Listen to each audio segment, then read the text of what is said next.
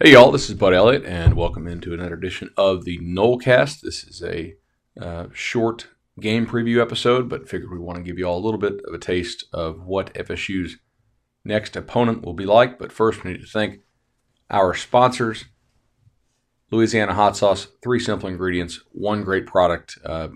Absolutely great sponsor for us and have been with us for a while. Also brought to you by For the Table Restaurant Group, Madison Social, Central, and Township.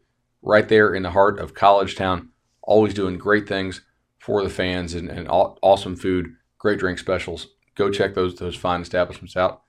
And also by Resolution Home Loans. Resolution Home Loans, 844-FSU-LOAN or FSUHomeLoans.com.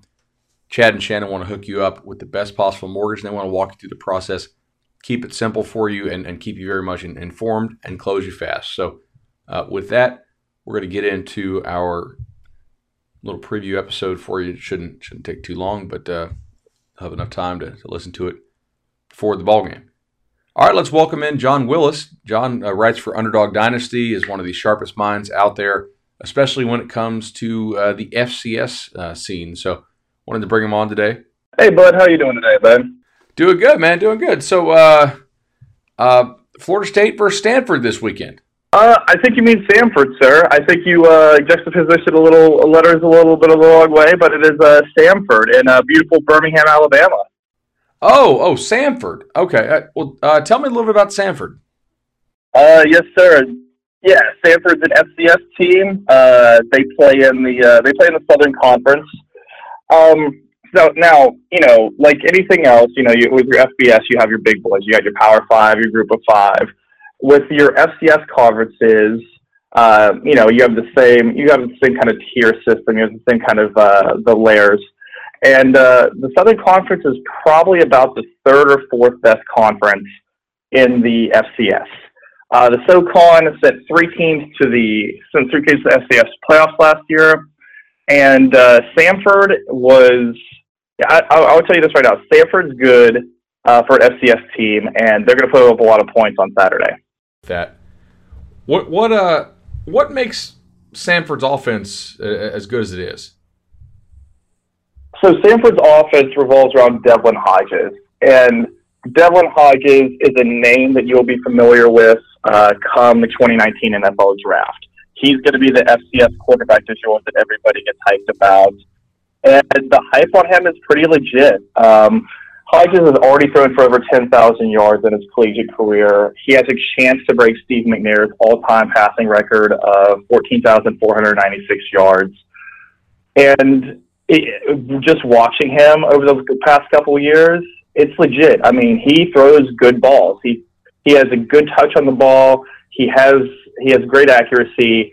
He doesn't have the arm, that the big gunslinger Josh Freeman type arm that some NFL teams are looking for, but he's the real deal. And I'll tell you what, I think he's better than probably 5 or 6 of the other quarterbacks that FSU will see this season.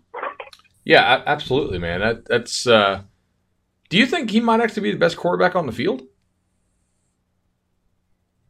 I don't know if I'd go that far. There is still a difference between FCS and FBS, but Hodges. Whew, Hodges, I can't say enough about the kid. Hodges, just watching him and watching what he does against FCS teams, he pretty much torches every FCS opponent he plays. And over the past couple of years, he's done pretty good against FBS competition too. In 2016, Samford played Mississippi State. Hodges went 42-69, 468 yards, 4 touchdowns, 3 interceptions. Led him to 41 points in that one. Last year against Georgia, Georgia, fantastic defense last year, one of the best ones of the FBS. Hodges, 26-35, 227 yards, 2 touchdowns. The yards per average, 6.5 yards per throw, not that great, but this is a guy at Samford doing this to a very good Georgia defense. 69 passes, by the way, so they really do chuck it around a good bit. Oh, yeah, the offense is entirely revolved around Hodges. Okay. Man, they really could score. I mean, you seem pretty confident they'll score double digits at least. Yeah, I'd be stunned if they didn't score 14 points. I think they're going to end up with 20 or 21 points on this one. That could be a really high scoring. Obviously, Florida State's going to look to push tempo and actually score some touchdowns, which could be a market improvement over the output in the first game. What kind of offense do they run? Is it air raid? Is it? I mean, I assume with 69 throws in a game that it is. They run spread. It's not necessarily air raid. They do a lot of hurry up, but Hodges will take the ball and run the ball a lot too. He has a chance to break McNair's all-purpose yards record too for throwing and rushing over the course of a career. And I tell you what, he's going to probably run the ball 8 or 9 times in this game. Design runs where he just takes the ball, like looks at the defense, takes the ball out of shotgun, and just runs makes a read and just runs it straight up the middle. As you said, McNair, like Steve McNair, the former Titans quarterback. Yes, sir. Former Titan Oiler, good old Alcorn State. Yeah. Okay. So this is a legit FCS opponent that I think is what a real takeaway for fans is. Like we've seen Florida State in the past play Savannah State, and I guess Charleston Southern is better than Savannah State. But like some of those teams, this Samford team is a team that would also pretty much kill Savannah State level teams, right? I mean, this is not a game where you're going to be favored by 60. Looking at the spread here, it's like 33, 34, I think, right now. Yeah, this is a really good team. Samford right now is ranked number 9 in the FCS Top 25. Coming into the year, they were pretty much everybody's choice to win the Southern Conference. They got 20 of the 23 first-place votes in the media vote. And they returned pretty much their entire offense from last year, and it was a really good offense with Hodges leading the way. 10 returning starters from last year. Hodges is back, and they got a really good wide receiver too. I'm blanking on his name right now, but they have a really good wide receiver too. I'm going to try to find it for you while we're talking. Kelvin McKnight, that's his name. Awesome, man.